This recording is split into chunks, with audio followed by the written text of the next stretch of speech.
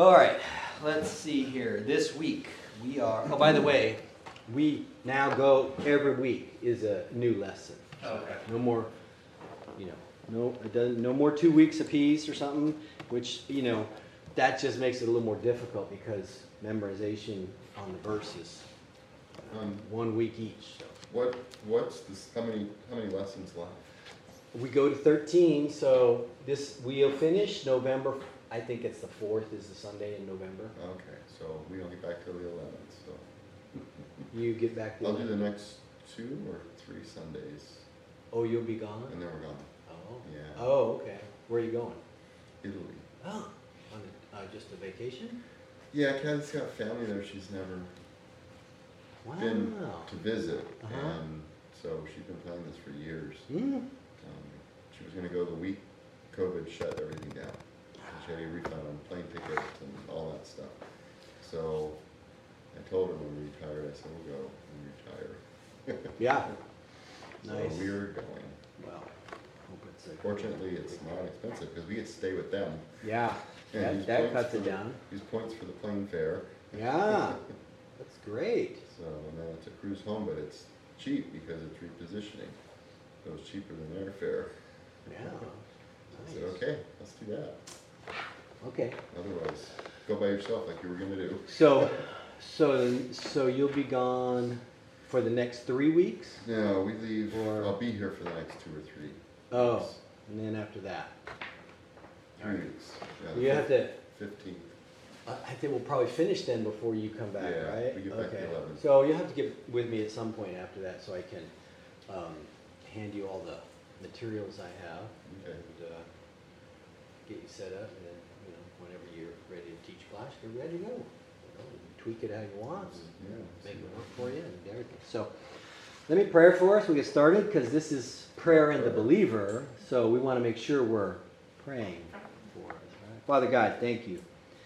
Thank you for the day. Thank you for your blessings on us, for your mercy. Thank you, Lord, for Jesus Christ, your Son who you sent to pay the penalty for sin, for those who believe you. We just pray for your mercy on us now. Help us to understand your word. Help us to apply it, to live it out. And we just pray for those who might be on the way, Lord. Just give them safe passage. And ask for your blessing on our time. And it's in Jesus' name we pray. Amen. Well, all right, Michael, why are we here? To know God more deeply, to have assurance of eternal life, to become equipped for ministry. Do you know what's in this room before we come here in the morning? Prayer meeting. A prayer ministry, right? So here we go.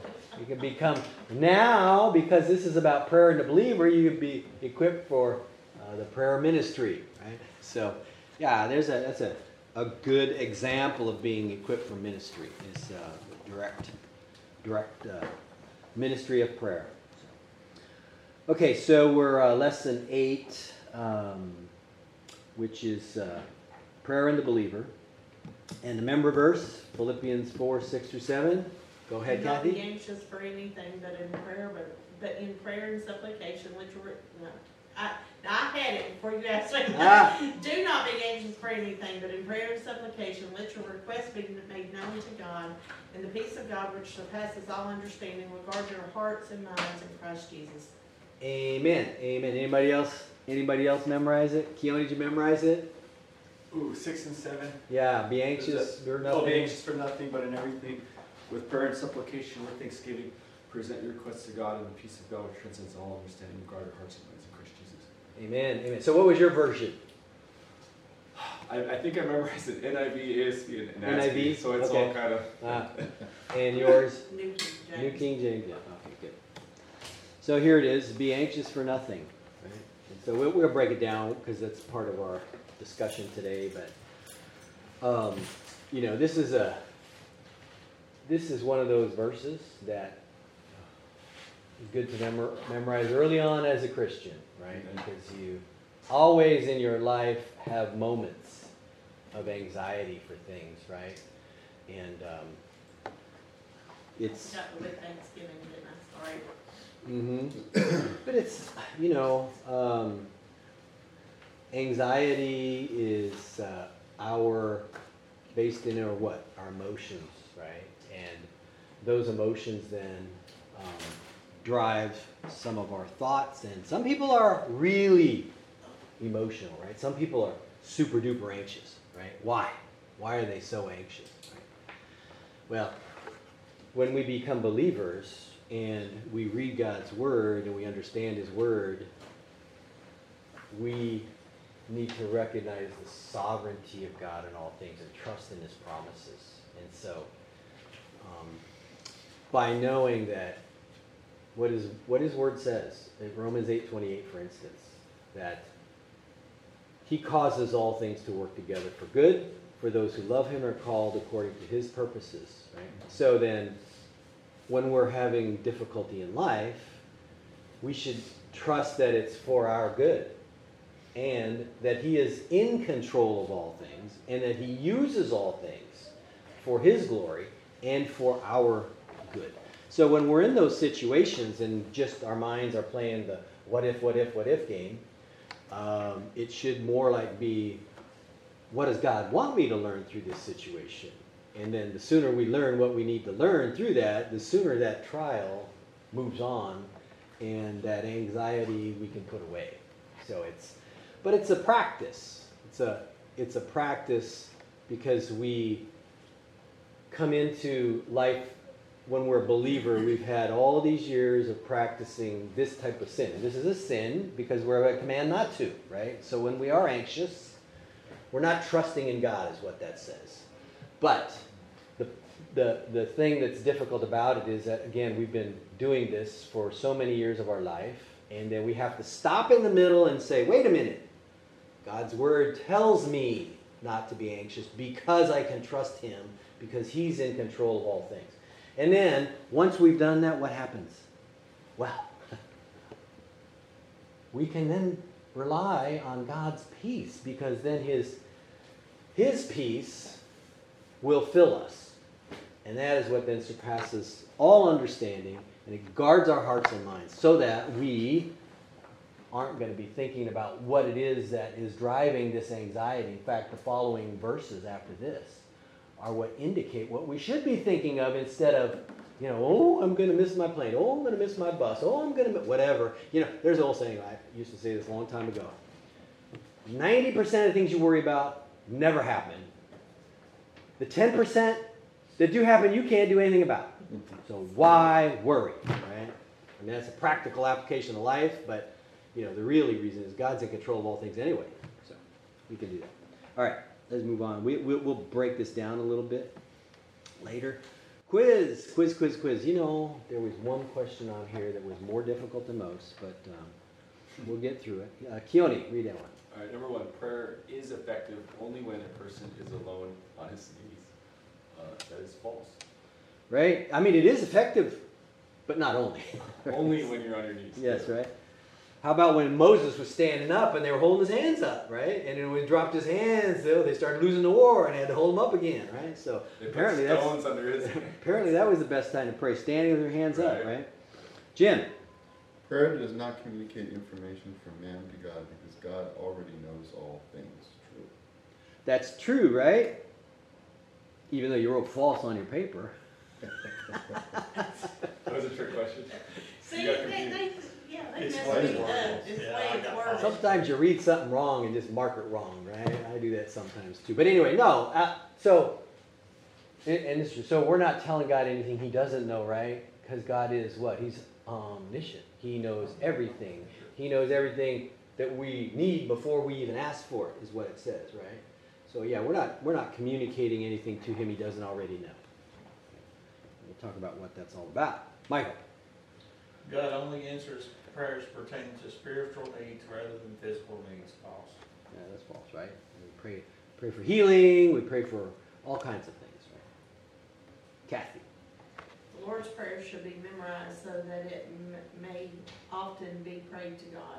I put true on that one. I don't know if it's true or not, but not really for the benefit of, that's one of those worded weird. But for the benefit, it's the principle of the prayer. Isn't that the word, principle? Yeah, the template. Well, yeah, so in reality, the Lord's Prayer, it's not, we don't memorize it just so we can say it back. Because, right, you got to be careful. Who does that frequently? You know what a rosary is, right? Yeah, the rosary is 10 Hail Marys in a row, and then one Our Father, and then 10 Hail Marys, and one all the way around the beats, right? And so they memorize it for that. And that's penance, by the way. You know, when you go into the confessional booth and you talk to the priest and you tell him, oh, you know, because I remember this, it's amazing. I was 8 years old when I did my first confession, but you get in there and you recite their opening line and you tell them, oh, these are the sins I committed this week, right? And then he says, okay, for your penance, say 5 Hail Marys and 5 Our Fathers.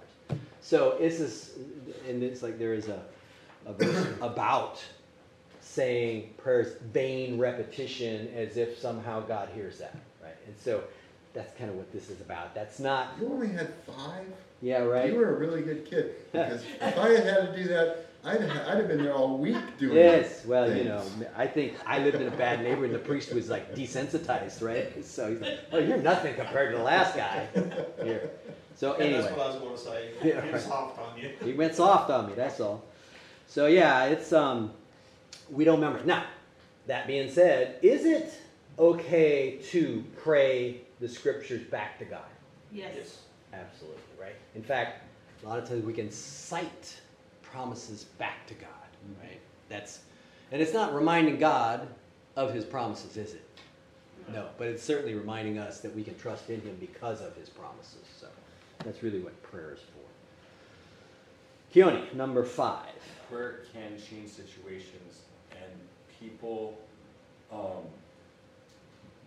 yes and no. I mean, God ultimately is, but as we see Moses praying for, yeah, it can go either way for sure. Mm-hmm, mm-hmm. So but it's true, right? That we'll talk about it. Yeah.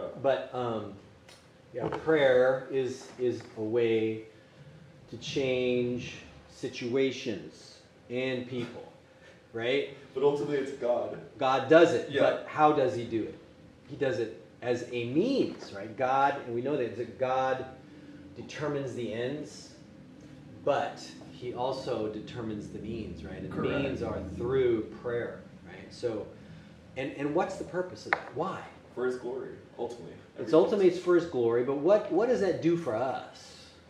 That's more faith in God. Yeah, right. That's what prayer doesn't change God. Prayer doesn't, Prayer changes us. do anything. It's for us, and so when you pray.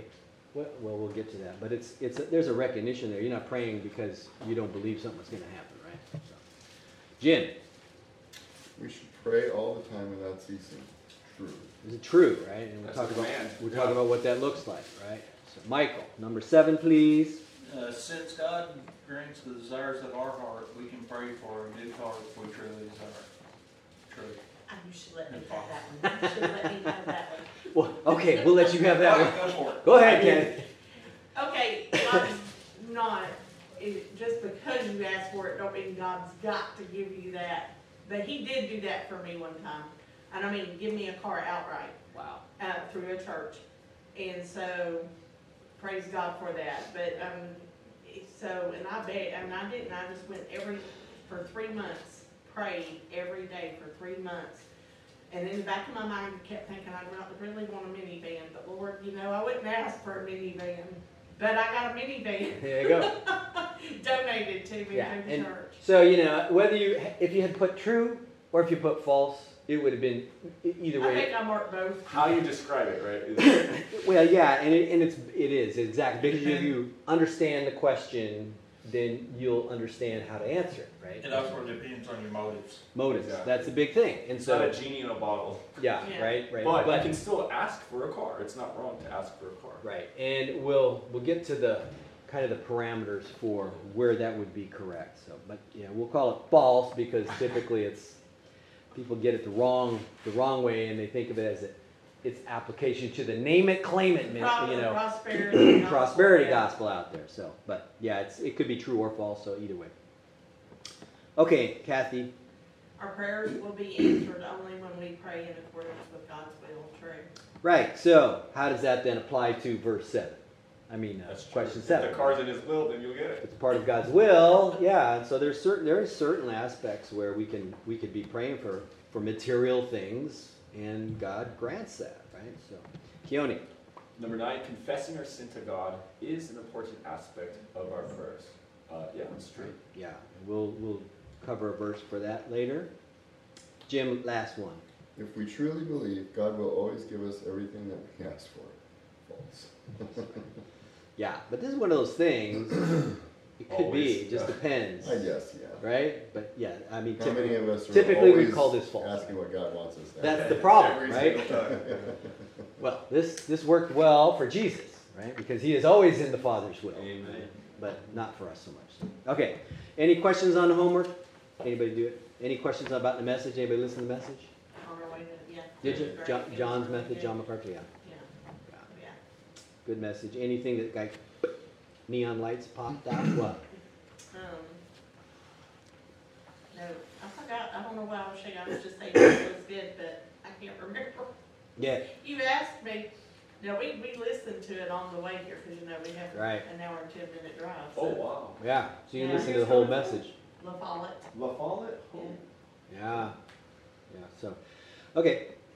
I mean, the whole message is great. So what we're going to talk about: nature of prayer, practice of prayer, struggle of prayer, and its application. So the nature of prayer. Purpose of prayer is to express our submission to the sovereignty of God and our trust in His faithfulness. Prayer is the means by which we express all that it is in our hearts to our loving and wise Heavenly Father. Prayer is not to give God information because God already knows everything. Prayer brings us into reverent communion with God, worshiping Him and acknowledging Him as the giver of all things, right? So then, what's the purpose of prayer? Well, brings glory to God.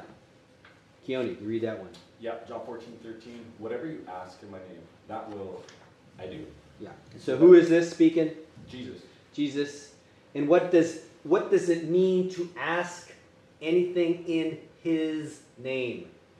Alignment with His will. You mean we don't just like add in the name of Jesus and we already get Name and Yep. claim Jesus. No, I mean, you can do that, but that's not ultimately what it means. Just throwing the name Jesus, obviously, because we see many false teachers do that in their fruit, but it's in alignment with His will, with His word, and glorifying Him. Yeah. Right. So It it's says that the Father may be glorified in the Son. yeah. So the verse right before this says, "If you believe in me," that's the prerequisite for this. This is an if-then statement. If you believe in me, then whatever you ask in my name. So belief, or I should say, asking something in the name of Jesus implies a belief in Him, right? And then also, if you think about Colossians 3:16. Where it says, "Let the word of Christ dwell in you richly," right? So this is really kind of putting all this together. You believe in Jesus. His word is in your heart. When you ask anything in His name, it's going to be consistent with who He is and what His desires are. Right? And then, yeah, the Father would be glorified in the Son because of it. Okay, so then, what else does it say here? I have written down is that in John 14:12 he says, "Most assuredly I say to you, he who believes in me, the works that I do, he will do also, and greater works than these he will do because I go to my Father." So prayer is an integral part of the work, the good works we do, as an outpouring of the belief we have in the Son. All right, so also prayer aligns our will with God's will, right? He says, Jesus says in Luke 22:41 and 42, he knelt down and began to pray, saying, "Father, if you are willing, remove this cup from me, yet not my will, but your will be done." So that's the supreme example is Jesus praying to the Father, but asking whatever is done is His will and not Jesus' will. So And then Matthew 6:10 in the Lord's Prayer, right? It's your kingdom come, your will be done on earth as it is in heaven. So our prayers should always be in alignment with God's will. Right? So, why pray? Well, here's our verse, right? Be anxious for nothing. So then, when we look at this, what I think, Keone, you called it, this is a command, right? It's not a suggestion, it's a command. And then what is verse 7 in relation? It's a result and the peace of God. Right? So that's the blessing. The blessing. Here's the command, here's the blessing, right? Yeah. So interesting about this, verse 7. And the peace of God, which surpasses all understanding or comprehension, will guard your hearts and mind in Christ Jesus. So what is this in contrast to Romans 8:7? What does Romans 8:7 say? It says that we are at enmity with God, or we are at war with God. So this is the result. 8:7 is the unbeliever at war with God. The believer, this is what the believer experiences, is peace with God. Think about that. Think about that. It's the opposite of enmity, yeah. The person that's at war with God, I mean, they should be anxious all the time, right? Mm-hmm. They're at war. They're not abiding. They're not believing. And so, their end is destruction. I think that would make me nervous. Well, they don't believe God, so. And then we also pray why? 1 John 1:9, if we confess our sins, he is faithful and just to forgive us our sins and to cleanse us from all unrighteousness. So, and that's all well and good, but what else? We pray also to cast our burden upon God, right? So here it is. Jim, could you read that one? Yeah, 1 Peter 5, 6, and 7. Therefore, humble yourselves under the mighty hand of God, that he may exalt you at the proper time, casting all your anxiety on him, because he cares for you. So why does this say, humble yourselves? Well, it is, you are humbling yourself if you think you have if you give up any thought of control, which is what causes anxiety. Exactly. So we think there's some control. Right? We have no control. You have no control, right? God's in control. And sometimes the giving up of that thought of control will produce the anxiety. And so, but the other aspect of this, right, is that man by nature is the opposite of humble, right? Man is prideful, which is what the prideful man says, well, I can do what I want to do, right? And so they sin against God. But this is the reverse of that. It's humble ourselves before God, recognizing, because when you're praying, what are you saying? You don't pray to the wall.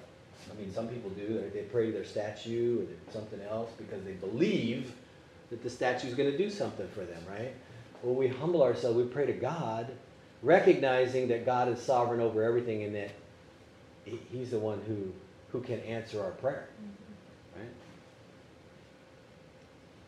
And then here it is again, that word, casting all your anxiety on him. Right? So, okay, and we also pray because prayer is powerful, right? James 5, 16, 18. Therefore, confess your sins to one another and pray for one another so that you may be healed. The effective prayer of a righteous man can accomplish much. Elijah was a man with a nature like ours, and he prayed earnestly that it would not rain, and it did not rain on the earth for 3 years and 6 months. Then he prayed again, and the sky poured rain, and the earth produced its fruit. Right? So, why is it that we should confess our sins? And he may be healed. Right? Healed. Now, remember that prior to this, we're talking about people were sick because of sin, right? And so they would, the verses before that say, go to the elders and have them lay hands on you and pray for you, right? And so here is you confess your sins to one another because it's the sin sometimes that leads directly to the sickness, right? And even in Corinthians, where Chris has been for the last, I would say, year or so, I don't know. But he was early on it was talking about those who, some are sick, some are asleep. And the term asleep is a euphemism for dead, right? They were dead because of certain sins. And so we confess our sins because in 1 John 1:9 it also says that he cleanses from all unrighteousness, right? And then there's another verse here, that, or underneath here it says, and the effective prayer of a righteous man, right? So if he cleanses you from all unrighteousness, what does that make you? He takes away your sin. You are righteous. Now you are ready to pray to God, right? But the confession is what required. That earlier verse that Jim mentioned was humble ourselves in Peter, right? Humble ourselves, confessing sin. He makes us then righteous, and now the effective fervent prayer of a righteous man availeth much. That's prayer. That's kind of the model for how we should be praying. Okay, so then, why pray if God's sovereign? Right? Because, as I said, God not only ordains the ends, but also the means. Right? So means, he uses prayer as part of his overall, what's the good word? Overall process. Right? Prayer isn't for him. Our prayers to him, does it do anything to God? No. I mean, we glorify God in our prayers, but God doesn't need anything from us, right? Prayer is really for us, and we are the beneficiaries of it when we pray, right? Because when we pray, what does it do to our faith? Boosts, encourages. It builds our faith enlightens. up, right? Especially when you pray for something, and then what you pray and ask for happens, comes true. I mean, we've been praying for gospel hope for a building, and they're moving in that direction. And I think that is just amazing that God is working all these details out. Just amazing. Yeah, and when that happens, well, God did it. It was, you have faith in God that He's gonna provide.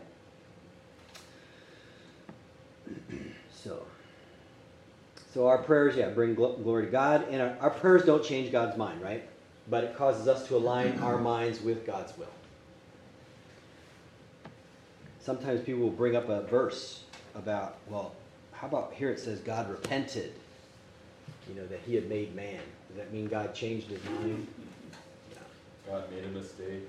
God made a mistake, plan B. No. That's what some people say, that he had to go to plan B, right? But no, God's omniscient. So. Okay, But and then we don't don't. show us why he did what he did, but we wouldn't have understood that. That's right. So that was, testimony for us to understand What was going on, right? And when they use the word that God repented, I mean, repented doesn't mean necessarily a change, but is a relenting or a disapproval. But how is God going to express disapproval to us?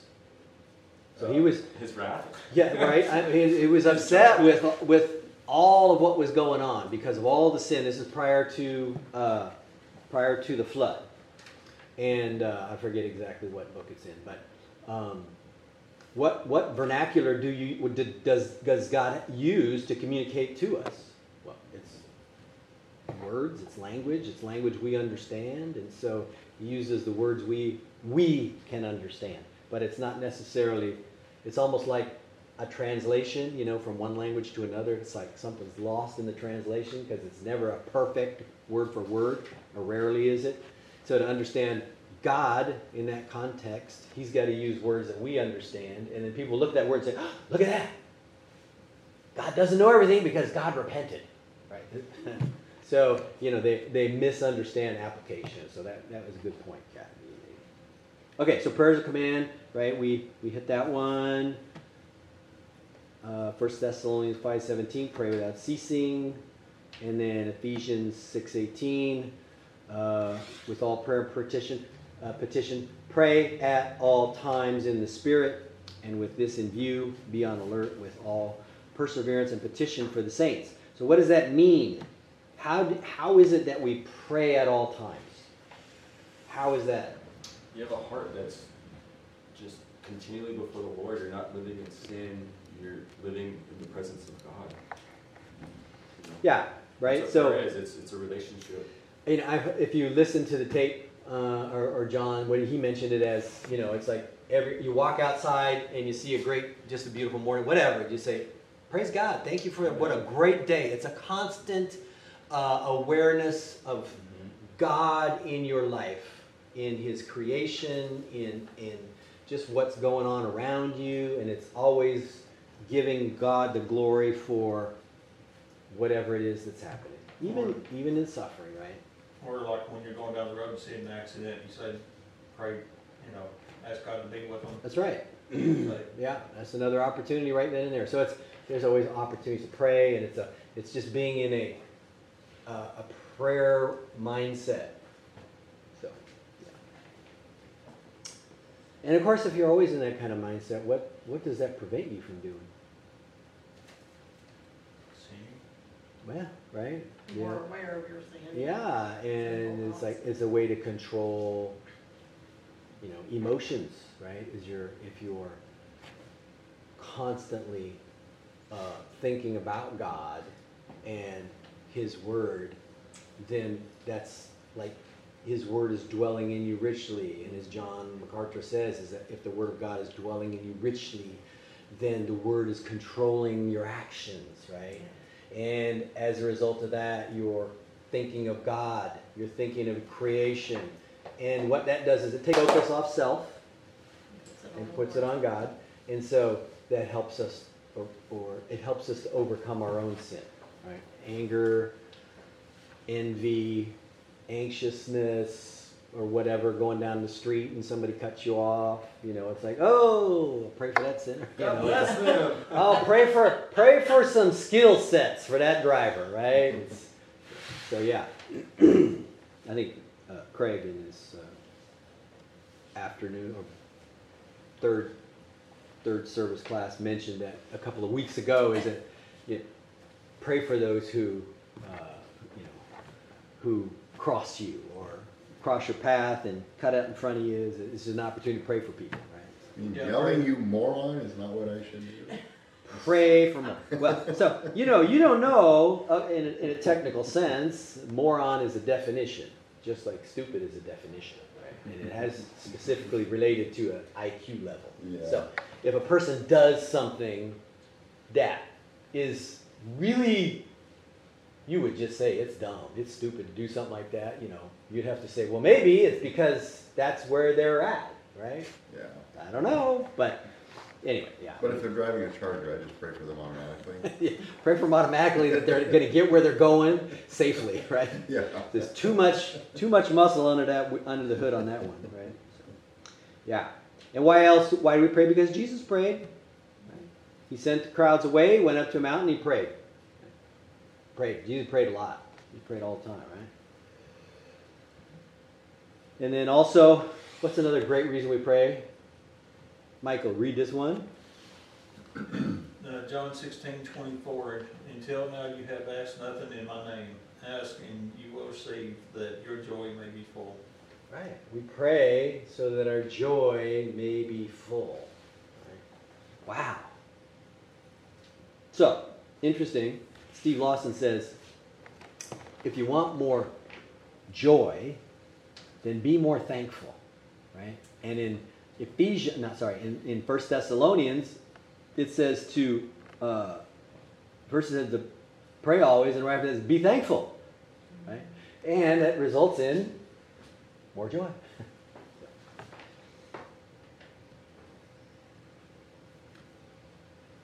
I just think, when you consider all the people in the world, what is it, 7.5 billion, something like that. How many of them are true believers? Of those 7.5 billion, let's say, I don't know, 500 million, narrow is the gate. Right? Narrow is the gate, few that find it. Wide is the path that leads to destruction. So I don't know what the number is, but let's just say 500,000 true. Maybe it's 500 million. Maybe it's a billion. I don't know. Maybe it's just say a billion. Maybe 10%. I don't know.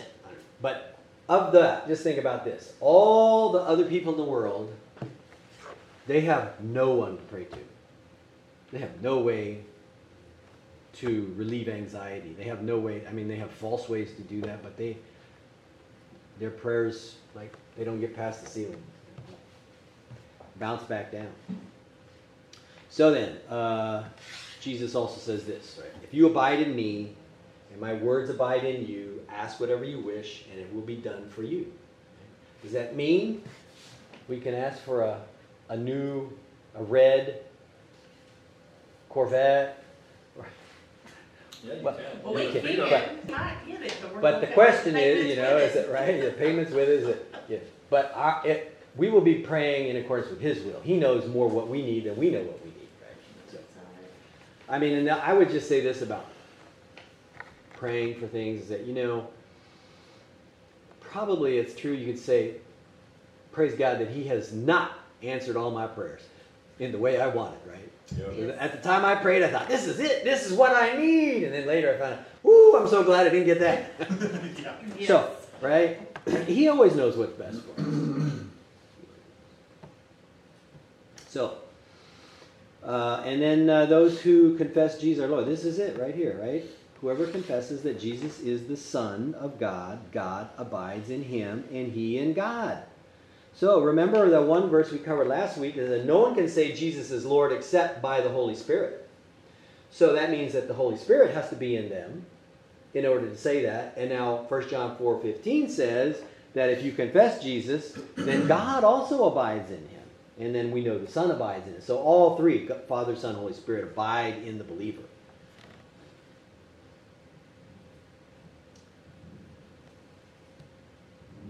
So, and then, this is key. Read that for us, Kathy. 1 John 3:22, and whatever we ask, we receive from him, because we keep his commandments and do the things that are pleasing in his sight. So, remember the verse John 14:13 says, if you abide in me and my words, abide in you, ask whatever you wish and it'll be done for you, right? Yes. Okay, now he's saying we can ask and receive what we want from him because we keep his commandments and do the things that are pleasing in his sight. So, can we then equate abiding in Jesus to obedience? Right? Previous verse says, if you abide in me and my words abide in you, ask whatever you wish, it'll be done for you. Here he's saying, ask what you want because we keep his commandments. So it's obedience, yeah. So obedience is going to be the result of him abiding in us, right? Does anybody have an ESV? You guys have an ESV? Mm-hmm. No? I have it available. What verse? Yeah, look up John 3:36 in the ESV. John 3:36 says, whoever believes in the Son has eternal life. Whoever does not obey the Son shall not see life, but the wrath of God remains on him. So in that case, we're saying that belief results in obedience, right? Here he's saying that obedience we can also equate with Jesus abiding in us. So you have three relations there. Well, see, I want to ask about that, because I hear people confess Christ all the time, but they don't bear no fruit and they don't obey his commandments. So, I mean, and we even fail, but what I'm saying is these are people you just truly, but they confess Christ. So I'm confused on that, because you said only those who have the Holy Spirit can, would it not be like, I don't know what I'm trying to ask here. How can they say that and then? Right. So this is great question. So what does it mean to confess Christ as Lord, right?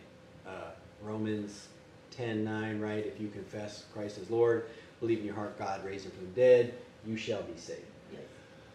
So back in lesson 4 and 5, when we talked about Christ, if you had listened to the message from John on there, he goes on to explain that there is something called lordship salvation, right? And then there's something called non-lordship and I don't want to use the word salvation because it's not, but it's people who believe that, well, all you have to do is confess Jesus as Lord and you're saved.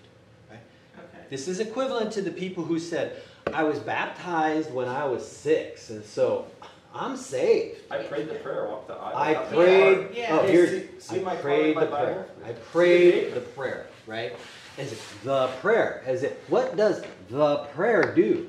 Well, if you listen to Joel, he'll say, and if you said that prayer, we believe you just got saved. And so fill out, call us, and this and that and the other thing. Okay, well that doesn't mean anything. And that's like the massive altar calls where people have an emotional response and they come up and then they say, I'm a believer, and then they turn around and say, what does the parable of the soils tell us? Right? There's 4 soils, right? And just put myself on the spot here to remember them all, but there's the rocky soil, right, where the seed comes, and the seed is the gospel, and the birds eat it up right away, right? And then there's the shallow soil. Because it's shallow, it's warm, and the seeds germinate and sprout up right away, but because they have no depth, they wither and die, right? And then the third soil is the soil where the seed is thrown on the dirt and it grows up, but there's the thistles and the thorns, and it's overtaken, right? And that's the cares of the world, the thistles and the thorns. And so those choke out the word and they die. And then there's the fourth, which is the rich soil that produces a fruit of 30, 60, or 90, right, or 100. That is the heart, and the soils are the heart, and that is the heart that truly believes, right? So the others, they have this maybe an emotional response, and they say, "I'm saved." Of course, we're in the Bible Belt, and that's what they say here, and so really it's really sad because they have a false assurance that somebody's given them, right? And this happens so many. Joel Osteen, if you said that prayer, we believe you got saved. A prayer that he says, it has no power to it, right? The power is in the true gospel, right? In Romans 1:16, Paul says, I'm not ashamed of the gospel of Christ, for it is the power of God unto salvation. So the belief is in the gospel, and John 3:36 says, if you believe, you have eternal life, right? Believe if you believe. Believe what? If you believe everything about Jesus Christ that he said, if you believe that he died, that he was crucified, that he died, he was buried, and he rose again. This is the gospel for the forgiveness or the remission of sin. That's the gospel. If a person truly believes that, then what's the result of that? Well, John 3:36 says, he who believes has eternal life. He that does not obey shall not see life, but the wrath of God abides on him. That's the difference, is that if you truly believe, you also truly obey. If you don't believe, they don't obey. Right? There is a so then that's false. the evidence there. Yeah. Right, and then is it in 1 John, 2 John, 3 John? They went out from us because they were not of us. Because if they had been of us, they would have remained with us. But they went out from us to show that they were not of us. So, I mean, that's the difference. I just hear that said a lot, though. All you got to say that. See, it says right there, and I think that comes in with the whole Armenian argument as well. Part of that. Yeah. So, and this is just so sad because people, they really do walk around thinking they're saved, right? Mm-hmm. But they're not. They've never been, and they literally are. They have a false sense of assurance, and they need to be reached with the true gospel, and there needs to be a true repentance and a true mourning over sin, which clearly there is none in that case. So, yeah. Thank you. Good point. Very good point. So then, does God answer prayer of the unsaved? Which we just talked about. No. John 9:31. Now we know that God does not hear sinners. But if anyone is a worshiper of God and does his will, he hears him. This is like Chris could spend days, weeks doing this verse right here, right? So, God does not hear sinners. Who are the sinners in this verse? These are unsaved, right? Because we're all sinners, right? But in this case, we're talking about unsaved, unforgiven, right? But if anyone is a worshiper of God, okay, well, what does that entail? A worshiper of God. Well, when we say there's a worshiper of God, there's a belief that God is who he says he is, right? There's a recognition of that. And in top of that, we do his will. What are his will? What's his will? That we obey his commandments, right? And he hears us. Why? Because we're worshipers of God and we do his will. Yeah, I've got a brother, he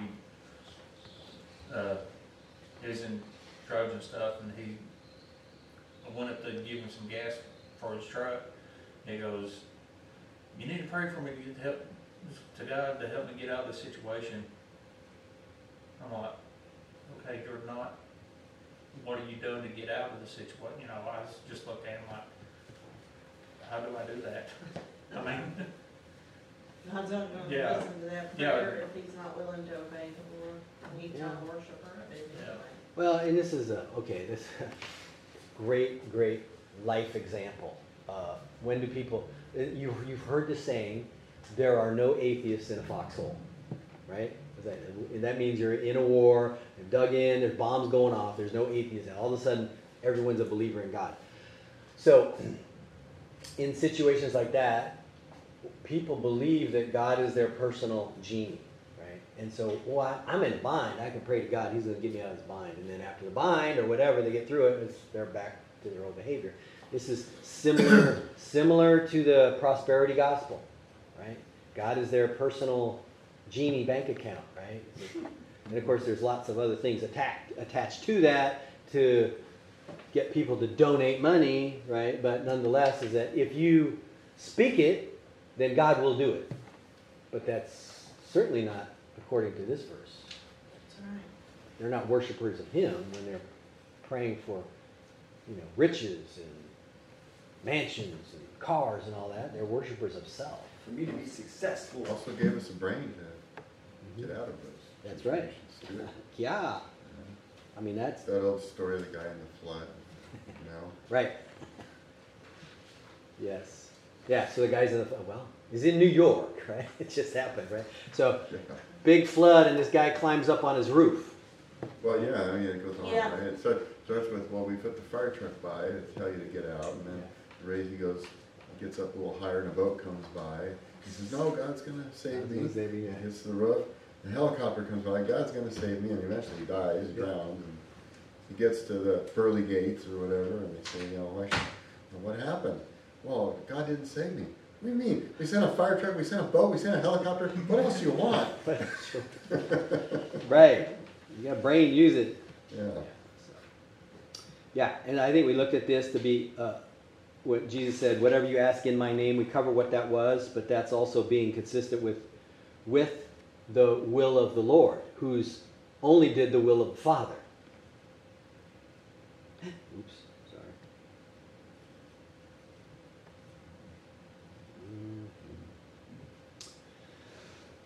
Yeah, and then, okay. In 1 John 5:14, this is the confidence which we have before him, that if we ask anything according to his will, he hears us. Right? This is kind of other verses that are parallel passages, but this is later on, right? And then if you ask me anything in my name, I will do it. And of course, this is now Jesus saying, "I'll do it if you ask it in my name." And before it's ask the Father in my name, and it brings glory to the Father. So it brings glory. Interesting. If you compare those passages, right? Jesus says, "Ask anything in my name," it brings glory to the Father. And then Jesus says, "If you ask me anything in my name, I will do it." So if you add that or look at those in parallel, it's like, oh, well, if we ask anything of the Father, through Jesus, it brings glory to the Father. And then also, then Jesus will do it. So what Jesus does then on our behalf also brings glory to the Father.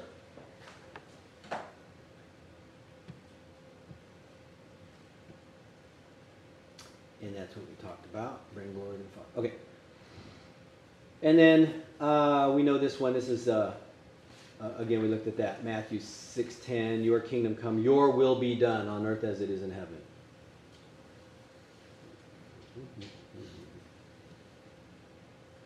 All right. So here's the practice of prayer. So this is the pattern, right, for the Lord's Prayer, Matthew 6:9-13. What do? We start off, pray to God. Pray to God, right? Our Father who art in heaven. The second part is exalting Him by saying, hallowed be thy name. Right? So there's two things. First, we pray to God. Second, we exalt Him. Third, we submit to Him, meaning your kingdom come, your will be done. So we align our wills with His wills. And then we look to Him seeking what we need, right? So in this case, it's our daily bread, sustenance. And then the third thing is confess to Him, pleading, forgive us our sins. And then depending on Him asking, lead us not into temptation. And then the last part is trusting Him and requesting, deliver us from evil. And this is just a pattern. This is the pattern that Jesus had given His disciples. And then I think this is in your book, Acts, right? Acts. So adoration, confession, thanksgiving, supplication. And I think there's a little pamphlet that we used to have. It's called, I think, 7 Minutes with God. And it followed this Acts, right? It was like 3 minutes of adoration, and then a minute of confession, or maybe 2 minutes of confession, and then a minute of thanksgiving, and a minute of supplication.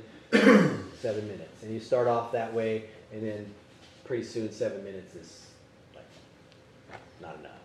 You're into 10 and 12 and 14 and 30, and then you're developing this part here, thanksgiving, supplication. Your supplications then are 20 or 30 minutes long. You're praying for, Gospel Hope Church. You're praying for, this church and property and a building and growth, and it gets bigger and bigger and bigger. So that's kind of the practice of prayer. So what are some of the hindrances to answered prayers? Sin. Well, let's look at that one. Keone, this one, 66:18. It says, if I regard iniquity in my heart, the Lord will not hear me. So what is iniquity? Sin. Sin, right? And so what does that mean then to regard sin in the heart? Unconfessed sin, you're stewing on something, you're not repenting, Right? you have a heart. So this is exact. How about there's a sin that we've done and we like to refresh it in our mind, You're not giving as it to the opposed to repenting of it. It's a sin that's not confessed. It's a sin that's relived. Yeah. So that's one thing. We regard iniquity in our hearts, right? We keep it there. Mm-hmm. So that's a big one. We need to confess it and repent of it. And then, how about this? Jim, could you read that one? Because it's James. In 4:3, you ask and do not receive because you ask amiss, that you may spend it on your pleasures. Right? So this is our name it, claim it, prosperity gospel, folks, right? It's all, I want a mansion, I want this, I want all to spend on themselves.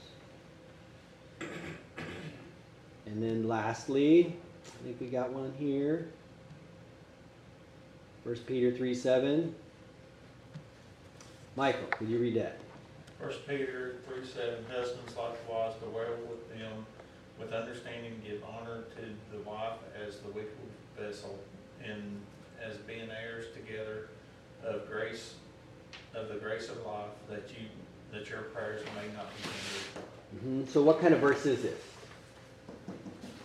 We call it a command, right? We have a command. Husbands Imperative. likewise dwell, right? So that's starts off with the command words.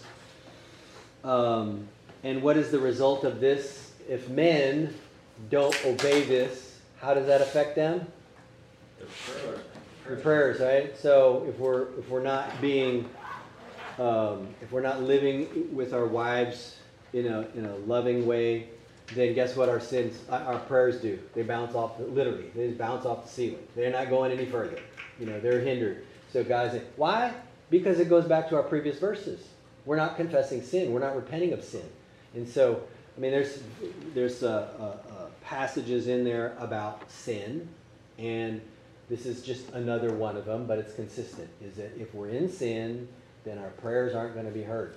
And that's just pointing directly at husbands. Husbands have a greater responsibility.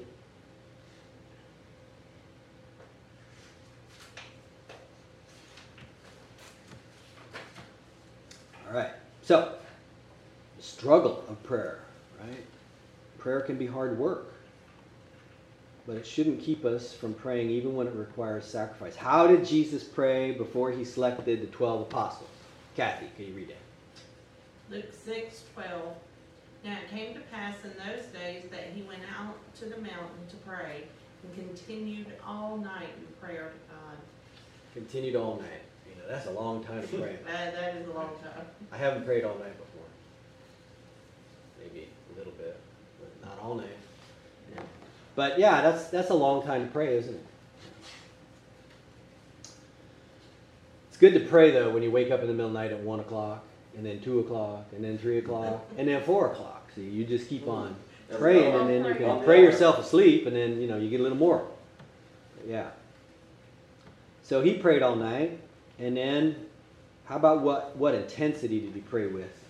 Keone, read that one. And being in agony, he prayed more earnestly. Then his sweat became like great drops of blood falling down to the ground. Yeah, and so people will look at this and say, "Wow, that's not possible. You can't bleed. You can't be bleeding from prayer."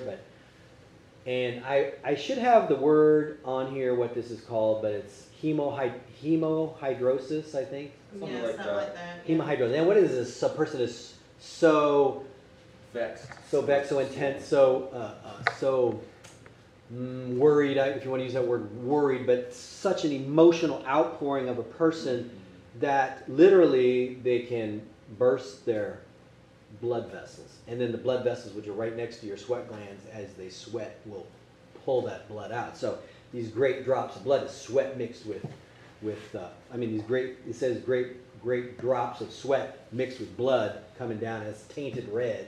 So that's what it looks like blood falling down to the ground. That's intense prayer.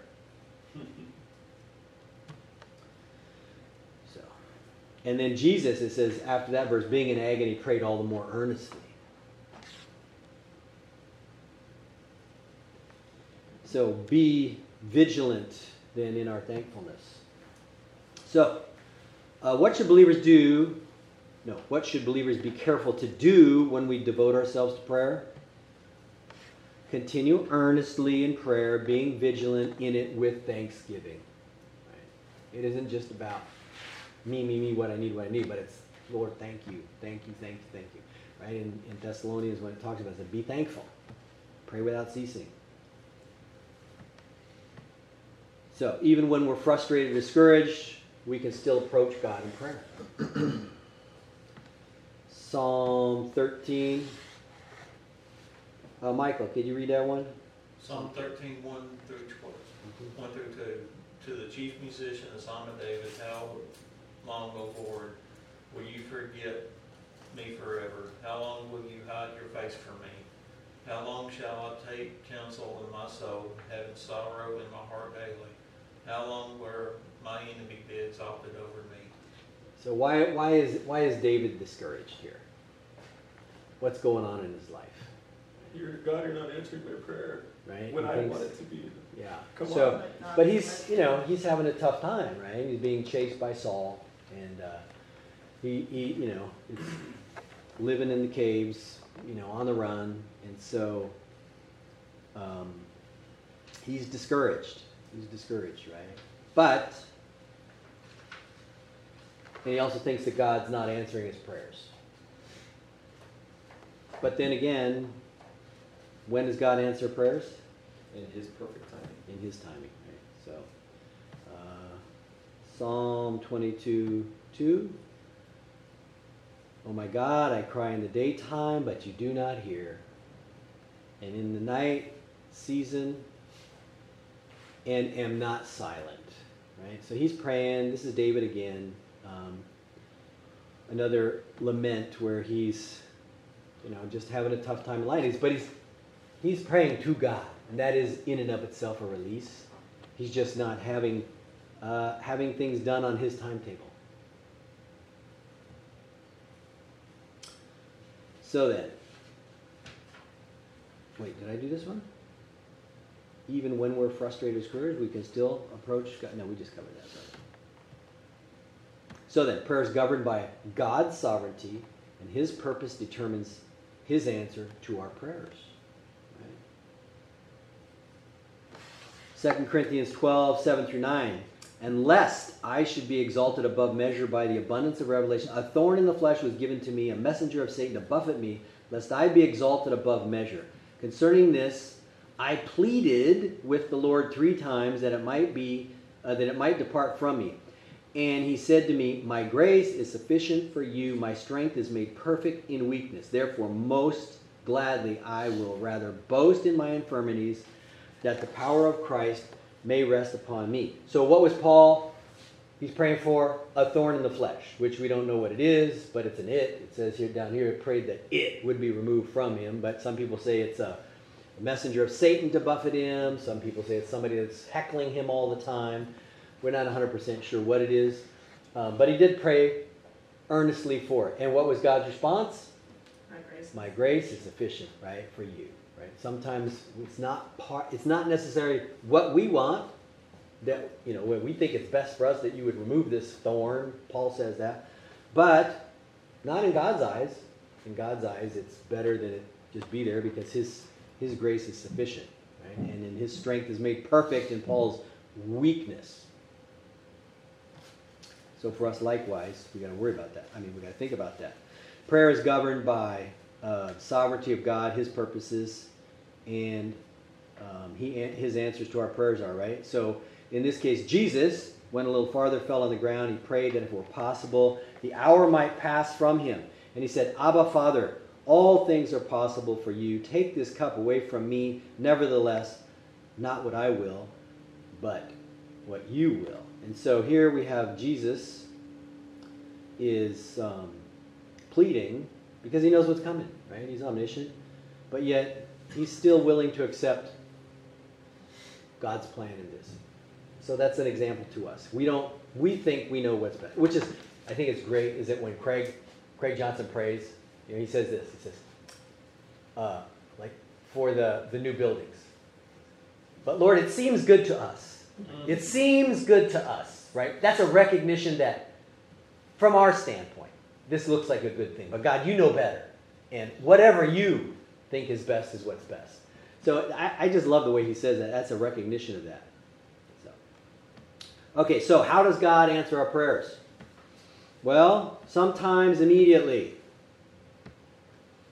On the day I called, you answered me. You made me bold with strength in my soul. Psalm 138:3. And then, sometimes answers are delayed. Luke 18:7. Now, will not God bring about justice for his elect who cry to him day and night? And will he delay long over them? There's a delay, so it's not necessarily in our time, but it's sometimes it's a delayed response. And then, but yet we're still exhorted to persist. Now he was telling them a parable. This is Luke 8:1. Now he was telling them a parable to show that at all times they ought to pray and not lose heart. Right? Always pray. It was like the woman who followed after Jesus because she had an issue of blood for 20 years, right? She was persistent. She just had to get up there. If I could just get there and touch his robe. Literally, that's like an example of our prayer. It's the persistence that we need to have. And then sometimes the outcomes are different than what we, let me see, is that? It's differently, right? Because Paul didn't get what he wanted, but God responded saying that his grace is sufficient, right? So based on what we've covered, all that we have covered now, this is the big question. Is it biblical to name it and claim it? No. Is it biblical to speak it and seek it? No. Is it biblical to blab it and grab it?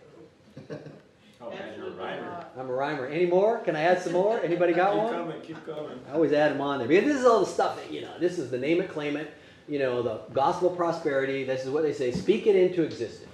And I've actually heard them say that. Speak it and seek it.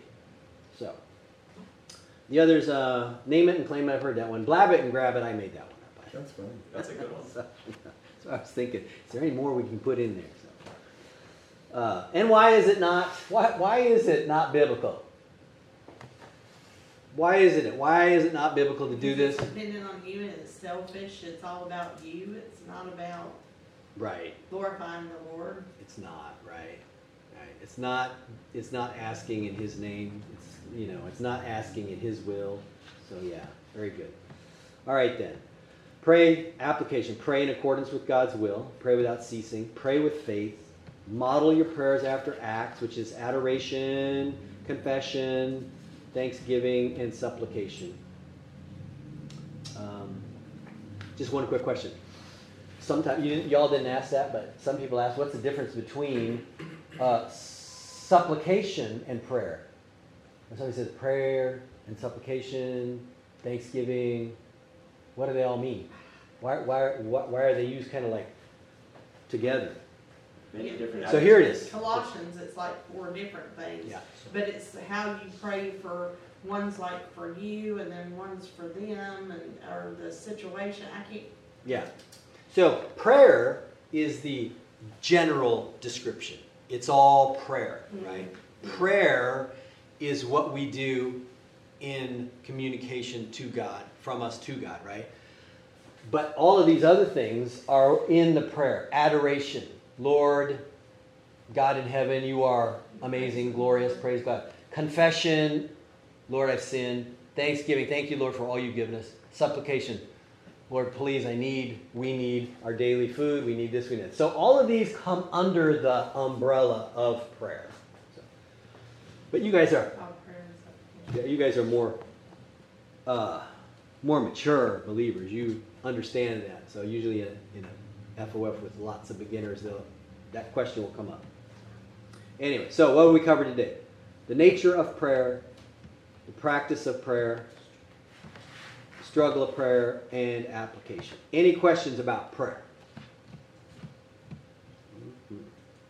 Are we done with this? We're done. To next, okay. Yeah, so next week is lesson number 9.